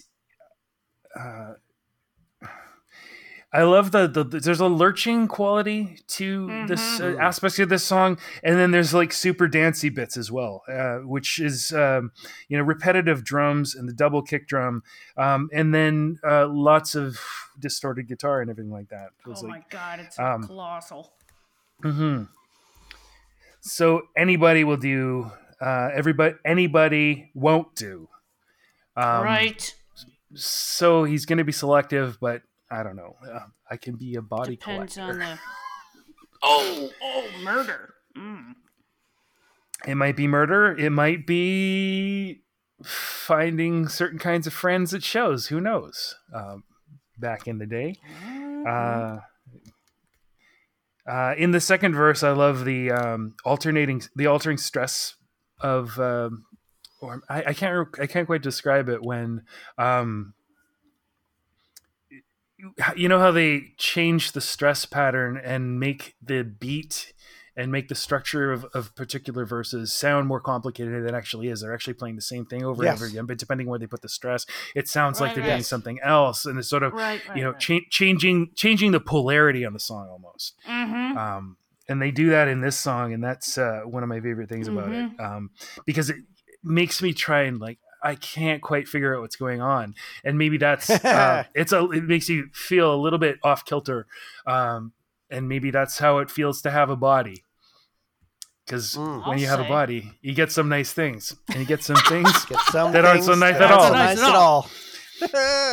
I love that it's an aside of Rob's, and they do the same Yes. thing on the Live and Cuddly version. And I thought this was a kind of an interesting inclusion on Live and Cuddly, because it's certainly, I don't think it's a song that a lot of people would name as the first one that comes to their mind, even though it's one of my favorites. I don't even know if it would be one of the first 10 that I would just list. I would be thinking of, and yet, again, it really sort of encapsulates a lot of stuff about, especially early No Means No, about disconnection, about passion. It's about being an animal, being made of meat, being not entirely in control of your perceptions, reactions, behavior. And I guess that's about all I have to say, and I still don't think I know which song I'm going to vote for. Well, let's hear what you got to say about the second one. Before we do that, Michelle, where are you at with Somebodies? Okay, so I listened to the Live and Cuddly version of this, and you guys did too, and I know it. Maybe you didn't, though. Oh, yes, of course. Yep, yeah. Of course. I think you have to. The glorious slight fuck up Andy does is goddamn 1,000% hilarious, and I love it. I also love that they use this for the release and not a more polished intro. Do you know what I'm talking about? Oh, yeah. The little, he does I'm going to talk about that a little bit more Can when I get do in it too. for But free? yeah. Little yodels in there. But man, when Rob and John kick in, it's just a kicking jaunt around the mosh pit with glorious chaos and musical prowess. Oh my God, when those guys kick in. Jesus Christ. Good. All right, to my chagrin, I really hope this doesn't affect anybody. I really, really do. But I did write this down, so I'm going to read it. I will admit that I get hearing and feeling a little La Cucaracha with some of the riffs in it. But La Cucaracha. Yeah, it's a La Cucaracha. Interesting. I know. I don't know. I'm sad that I had never made that I connection. know, That's I know, pretty isn't great, that actually. awful? I like that. No, I love that. But That's great. I do think about it when I hear it, but it's catchy. It's fucking catchy. But it does not take away from the stellar vibe the piece is laying down. I love how Rob pops in with his when you get a body, you get it some all. nice things. No, you get it all. Oh, you get that's it That's the all. first line, because when you get a body, you get some nice things, but you also get some things that aren't so nice at all. Okay, that's not like high temperature lyric writing, but it's hilarious and it's perfect. I know. It's simple, hilarious. But, and then he goes, "That you get aren't so nice at all." Clever, so fucking clever. The guitar solo Andy plays is so goddamn sneering, fucked up.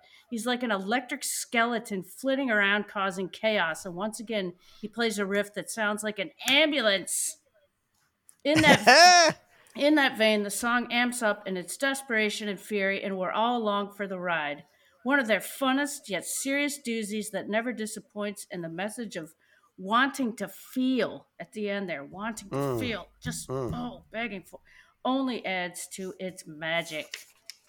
Absolutely. I love it. Absolutely, hallelujah to what both of you have said. Yep.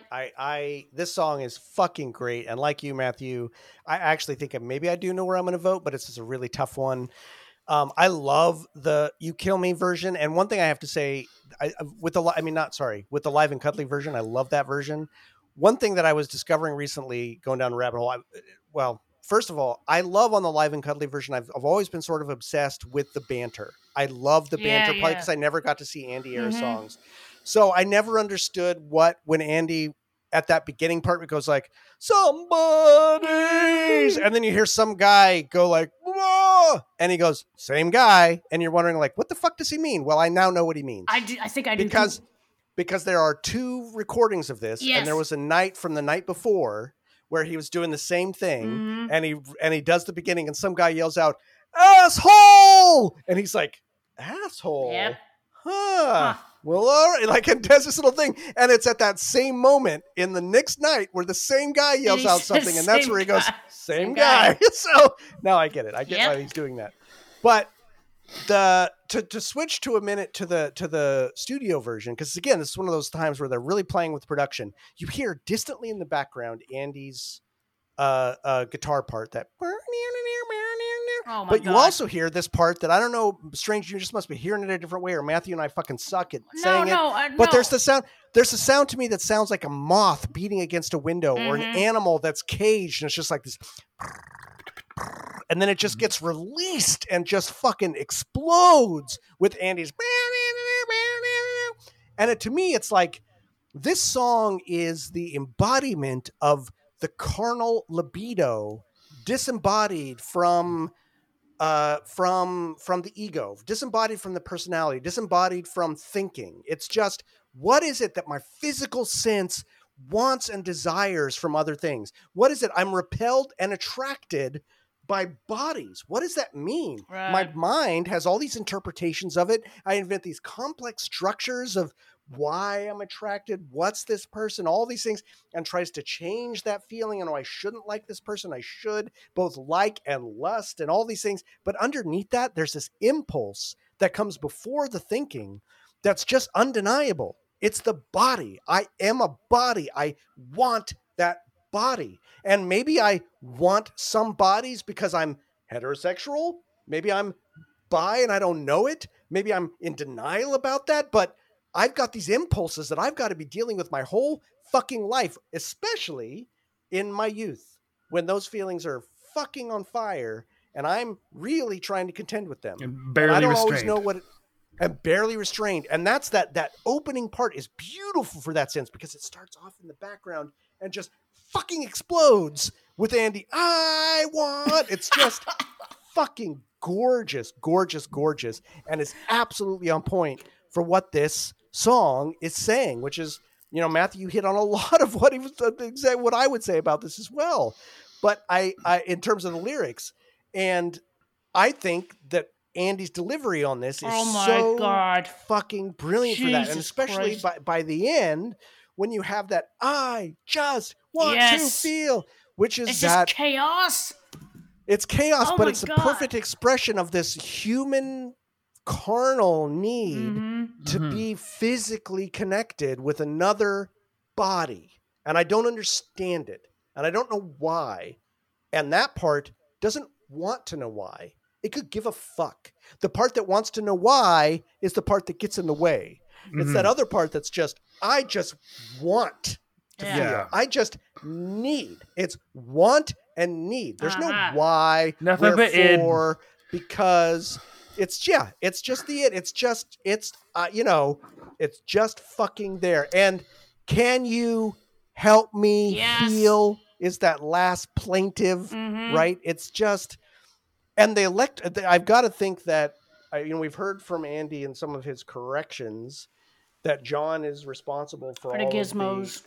for all of the gizmos. And Yep. there's so much of that in here that is so good, and it's so warped. And it's that feeling of like, our bodies are so alien to us in so many ways because our ego tries to suppress those feelings and tries to make sense of them, but we can't make sense of them often.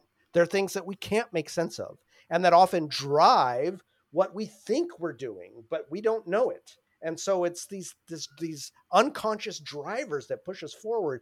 And those look weird electronic gizmos give me that sense. There are these sounds that just erupt out of the song and just play into it and grind its edges that feel like that animal voice coming from inside. And that's what that opening bit really sounds like to me. That sound, that it almost to me sounds more insectile than Look even at your hands. You're mammalian. like, I know, but it sounds like an insect just waiting to fucking mate. I'm a cicada just waiting to fucking pop out of the ground Those and are your fucking fuck for the, I can only do it once every 48 years and I'm coming out. Oh And my I'm going to do God. it. It's those hormones. Yeah. And yeah, those, Or I can do it once and then die.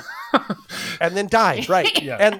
And I love some bodies. I hate some bodies. And with some bodies, I know I could go either way. Is fucking hilarious. As is the, when you get a body, you get some nice things, but you get some things that aren't so nice at all. Whoa. It's just, it's so funny. It's so funny. They're just taking the piss out of one of the most fundamental parts of being a human being, while also at the same time as taking a piss, acknowledging accurately it. describing the urgency of that element of being a human being. And that's, again, one of the reasons these guys are so fucking good, because they can take the piss out of it while at the same, in the other hand, going, yeah, but come on, this is your fucking seriously, reality. exactly. You can't deny that this is your fucking world. Mhm. So, fuck you. Can you help me feel?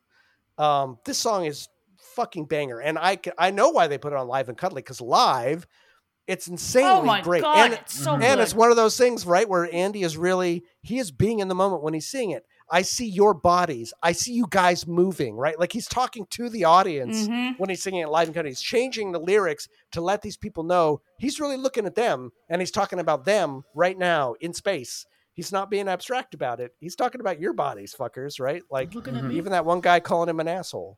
I want to find that So guy. I love this song. I think it's fucking great. know what for. Amazing example of the early No Means No. An amazing example of Andy's absolutely out of this world vocal range and Yes. performance, and the the band's guitar. ability. Oh my god, the guitar. The guitar, the bass, Jesus just Christ. the drum, all of it. These guys had every ounce of everything that made them genius from the very, very beginning. And the song is a And great example. sweatpants. They could play this song in the most holy nasty sweatpants. Yep. And it would still be beautiful. All right, Exactly. let's move on to the other half of this duo, and that's Sad, off of Small Parts, Isolated and Destroyed. Let's get a little sad for a moment and hear this.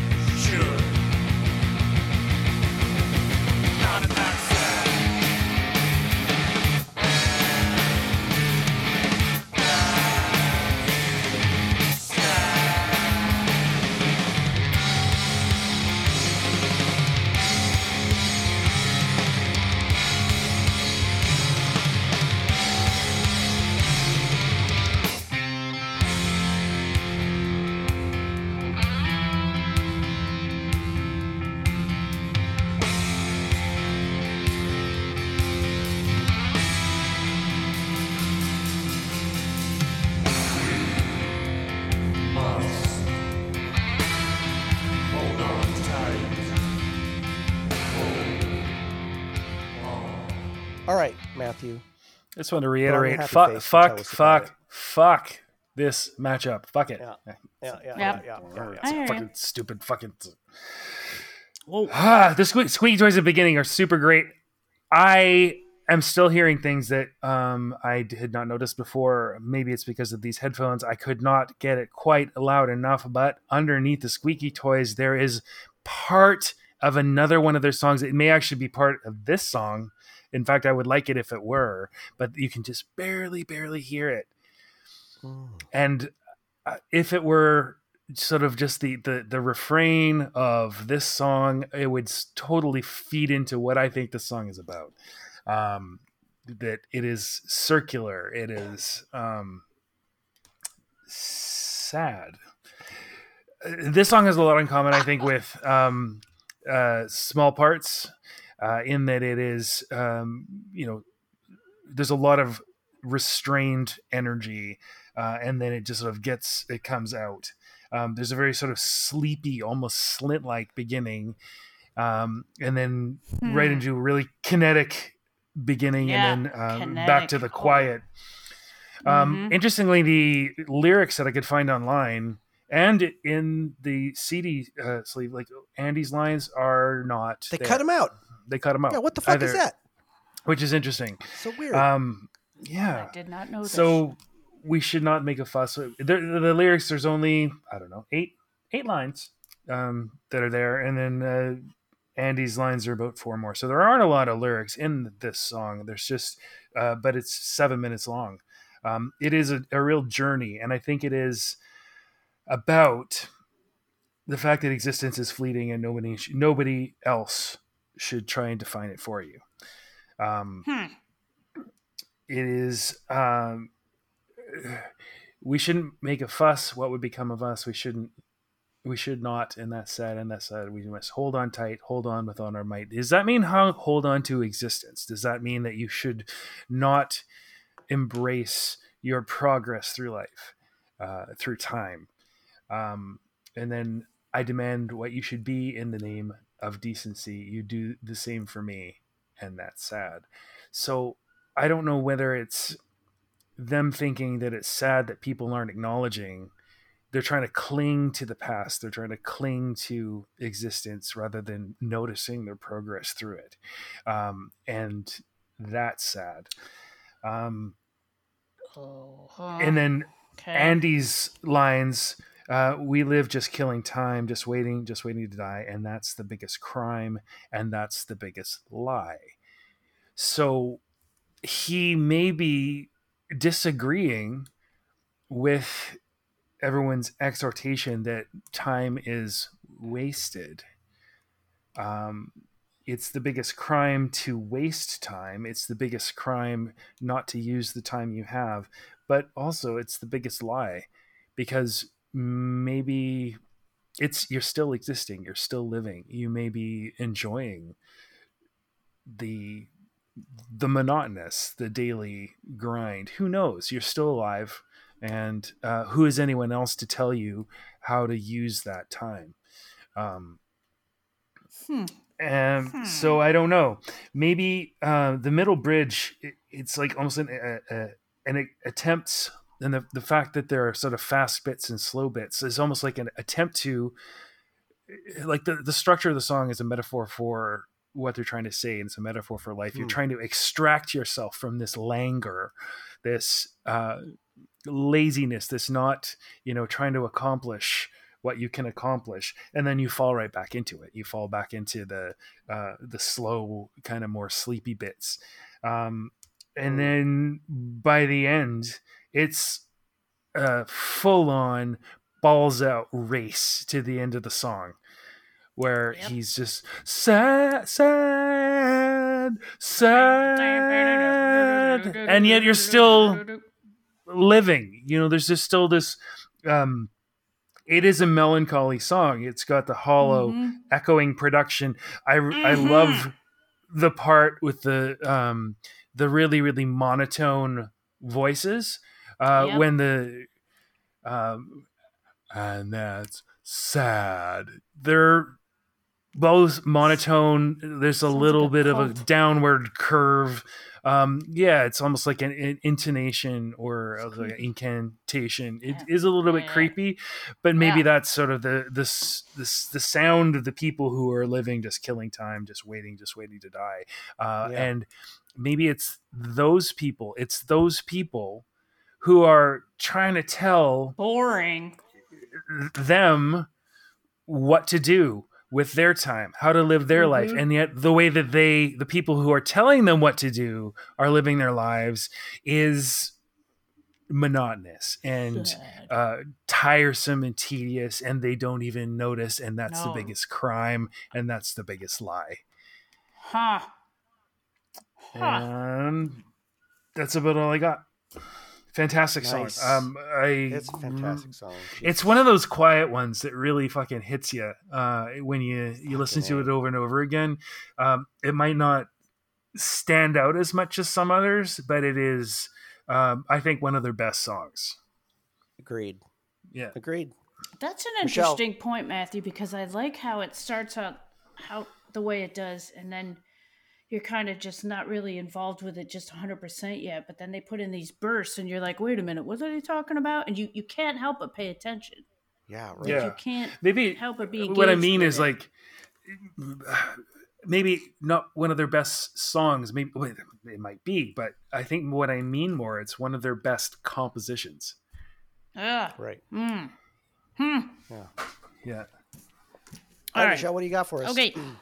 I always respected this song immensely. It has terrific songwriting and great structure to it. Once things get more aggressive is when I sit up straight, and you can't beat John going completely apeshit. He's so precise and flawless, just a master of his drum set. The layered vocals in this is really incredible. Focusing on those is a real treat when you realize the assertion of it mixed with doom and a little bit of boredom. I don't know. That's kind of what it sounds like to me. I don't know. Yeah. The echoey drums always felt really good to hear with this, as it matched the vocals well and helped make it sound a bit menacing. Andy's voice works so well in this song. He's got a great dry yet full sound with his voice, and he nails the feeling perfectly. This song is quite astounding in how much it builds and weaves in and out with wild punk parts. The absolute ending of this is just a pants pooper. And Fucking A. someone on the Facebook group asked everyone once what a good figure skating song would be. Do you remember that? You remember when somebody asked I it? do. Yeah, I do. And I think I would now throw this one as a contender for that. Ooh, that's a Or good one. maybe some interpretive dance would be kind of a scream. A great bombastic piece with lots of candy.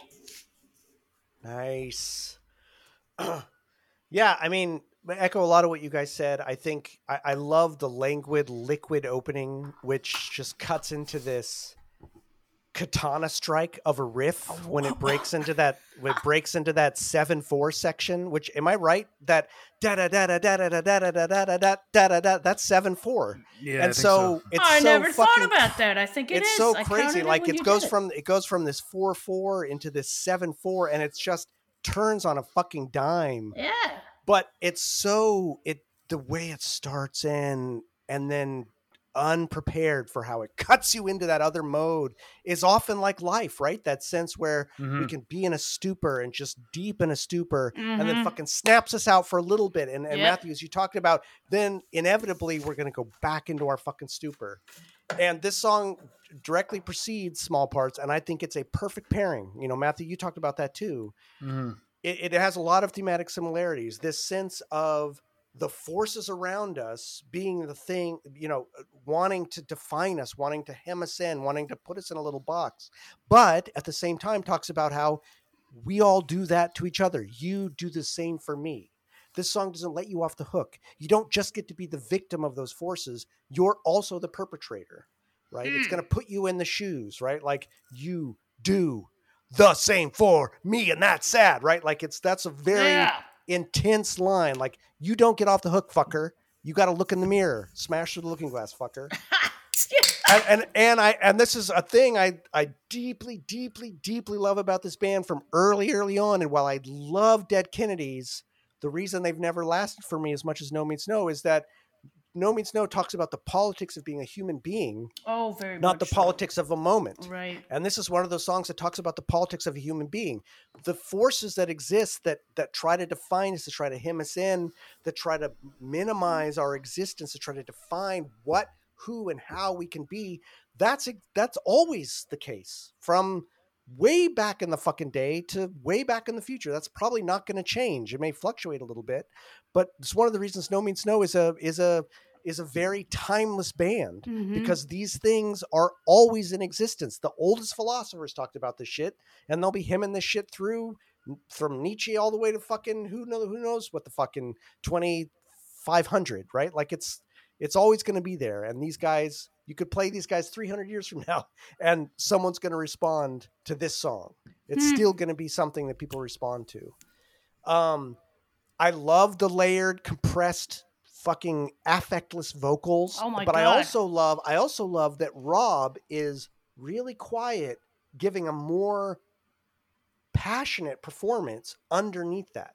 You can't really hear it that much, but he's there singing it with more passion underneath the affectless. So it's almost to me like that part that's trying to fight against it, coming up against the forces that are like, we demand. But underneath, there's this guy underneath who's quietly trying to push against that, going like, no, so he's not right? so Like, monotone. He's having he's some not so inflections monotone. and He's shit. got more inflection. He's got more passion, and it's unprocessed. Other than the fact that it's dialed down, it's unprocessed, but it's suppressed. It's Cool. hidden underneath it. It's fucking That's great. cool. And God, the music is so good. I mean, and that middle bit, that the middle fucking inflection bit where he just goes nuts, and John and Rob, and they all go just Oh my God. Get out of here. It's so fucking good. And I think this is one of my favorite lead outs of the band. That last section where it's just where Andy is singing, with no vocal processing on it, sad, Oh my and God. they're It's just belting it.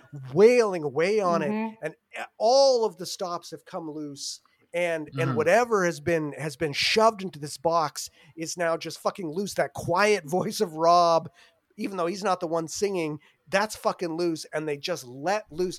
And because of the real interplay of those forces early on in the song, it is such a rich payoff to have that just the lid come completely off the box at the end of this song. They've masterfully constructed that tension and release, Yes. tension and release, tension and Songwriting, release, yes. and given us that release at the end that is so satisfying. And of course, as always with this band, satisfying thematically. It's satisfying musically, but it's right there fucking thematically, and it serves a purpose. And fucking this song is so good. I don't know Yep. how many of you out there really, really like this song, but I think this song is absolutely There's something in it for everybody. fucking, This one. fucking phenomenal. Yep. It is gorgeous and composed brilliantly, Yes, and yes. the engineering is beautiful again. All those sounds and the way they fuck with the vocals and everything about it. Every layer of this song is fucking perfect and intentional. Love it. Yes. Love it. Love it. Yes. All right. Let's Oh boy. You gonna spin the vote wheel? Matthew. Matthew, you're up. Where's that washer, Matthew? You got your washer? Honestly, it went back and forth. Because when you're in either of these songs, I listen to them as I tend to do. I haven't been going for my walks. I used to go for walks and listen to them. Maybe I should get back to doing that, doing a little bit deeper think. Mostly I'm driving, and mostly I drive to work and home. So, yeah, back and forth. It's really, really, really tough. And I think both of the songs have so much truth to them. But I think that the truth in Some Bodies is a much more kind of focused realization or observation about, existence and everything like that. And maybe the slightly wider view in And That's Sad is what barely tips the scales for me. I'm going to vote for And That's Sad, which actually... a surprise to me, and it could easily go differently depending on a different mood or a different time of the week or whatever. Whether I had a beer instead of drinking Mobby tonight, who knows? Right. Right. All right, Strangey, what about you? Matthew. When I put these songs both on my special paper, I immediately circled one because I do love it. Even after all we've been said, I am totally 100% voting for Somebody's. Yep, that's my vote. Oh, tiebreaker. We haven't had one of these in a long ass Do time. the right thing. Why don't So this one's really hard also, right? I'm just not Yeah, easy. fuck it. Not Fuck. easy. And I Fuck off. I did vacillate. I still vacillate between both of these. Because I think they're both fucking phenomenal. I think And That's Sad is the more artful song, and that's the one I'm voting for. Oh my fucking God. Oh my God. I think it is. I love the contrast. I love the way that they swing wildly between these two feelings. I love the payoff for it. I felt like it's more of a journey, whereas I feel like Somebody's has a note that goes hard the whole time, but doesn't vary, which is beautiful. It's gorgeous, and that's very much in line I like that with the stuff. nature of the song, right? Right. Like that's appropriate for the song. But I'm Sad takes me to different places, and I think compositionally it's just something fucking special. But Oh, these you are both guys rule. This could Yeah. go either way, man. This Right? really I could know. go either way. I know. This could go either way.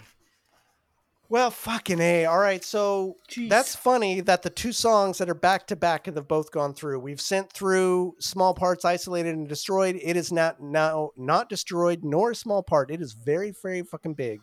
And unfortunately, End of the World has reached the end of the road. The next ones are Somebody's, and then That's Sad, and That's Sad is not sad. It's doing a little jig in the corner, while Somebody's, unfortunately, is not some nice things. But Oh, they're no. both brilliant songs. They're beautiful. Who knows if I don't know that End of the World would come back in the when we bring some back from the vault, but maybe Somebody's, we'll have to see. But I don't know, man. Hard choices, all of Very them good hard. fucking Oh my songs. God. Right. Let us know what you think of these choices, how much you agree or hate with what we've came up with. And now let's move on to the last segment before we close this out.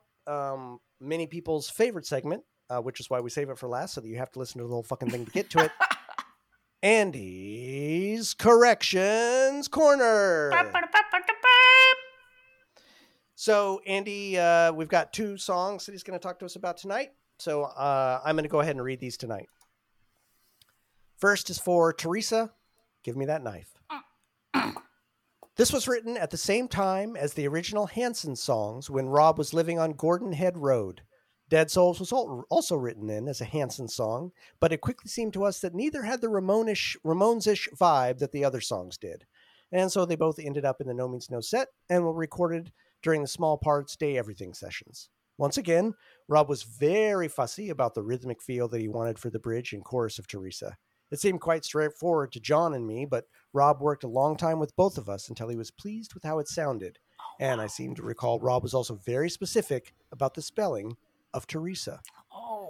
On a more personal note, a few years back, I was in Victoria on vacation with my family, and I had the pleasure of watching the No Means No cover band Sex Mad play a few numbers at Logan's Pub. They were great. Among the songs they did was Teresa. After they finished, I chatted with Tremblers of Sevens, Rad Julie, Rad Julie. Rad Julie, Yeah. who was drumming in the cover band. I told her I thought her drumming during Teresa's chorus had a kind of conga line vibe going on. We both laughed and came to the conclusion that the original may have been improved with that beat. And now every time I think of this song, I think of conga lines. Thank you to the one and only Rad Julie for the permanent earworm. And then a bit on Joyful Reunion. Rad Julie's a good friend of mine, too. Like- so. Oh, nice. I met her. Like- Met her at Matthews. Like Revenge, Joyful Reunion was written to be played on two electric guitars with no bass. The guitar parts, despite their thundering Motorhead-like riffs, are actually quite easy to play. On the other hand, John goes all out on this one, even doubling up his part, a la Buzzcocks moving away from the pulse beat, to create an intense pummeling effect. I think this song wasn't written so long before 0 + 2 = 1 was recorded. I'm pretty sure that it wasn't anyways.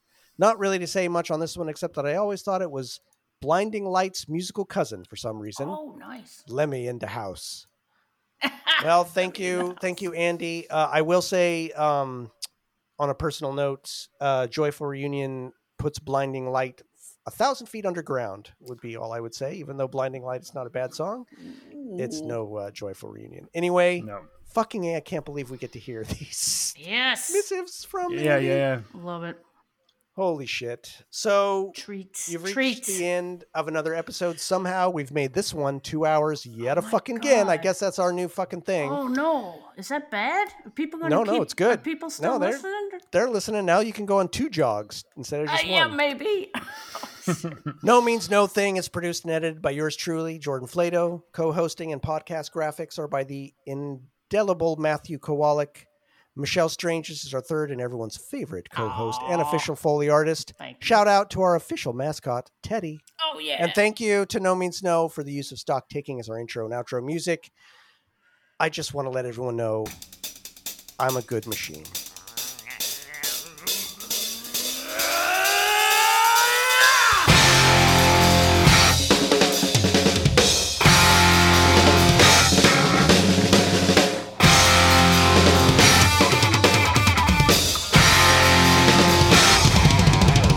You sick and tired of the same old thing?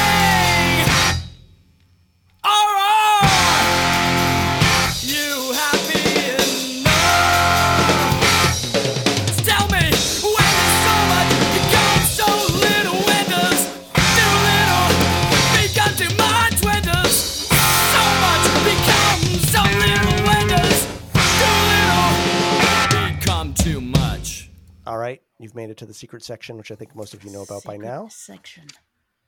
I'm going to click the file and see what the next. It's like the Price is Right thing wheel at the end. is. Remember? There's not a whole lot of songs left. How and many are so, left? Do you know?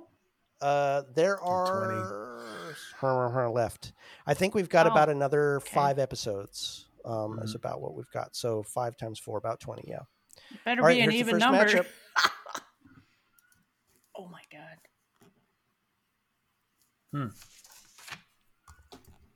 There's the first matchup, and here's the second matchup. You ready? Yes.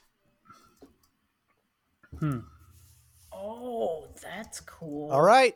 They're good songs. I don't know. There's no kaijus in the building necessarily, but some good fucking songs. Wow. I'm looking forward to it. We're going to try to make sure, even though we're now down to recording these the week they're released. Not good. We got to get ahead of that, Not man. good. We got to get ahead of that a little bit somehow, but that's how it is. We can't wait to see you guys next time. Thank you very much for sticking around this long. And the last but not least, fuck off. And now I can't find the stop button. Oh shit.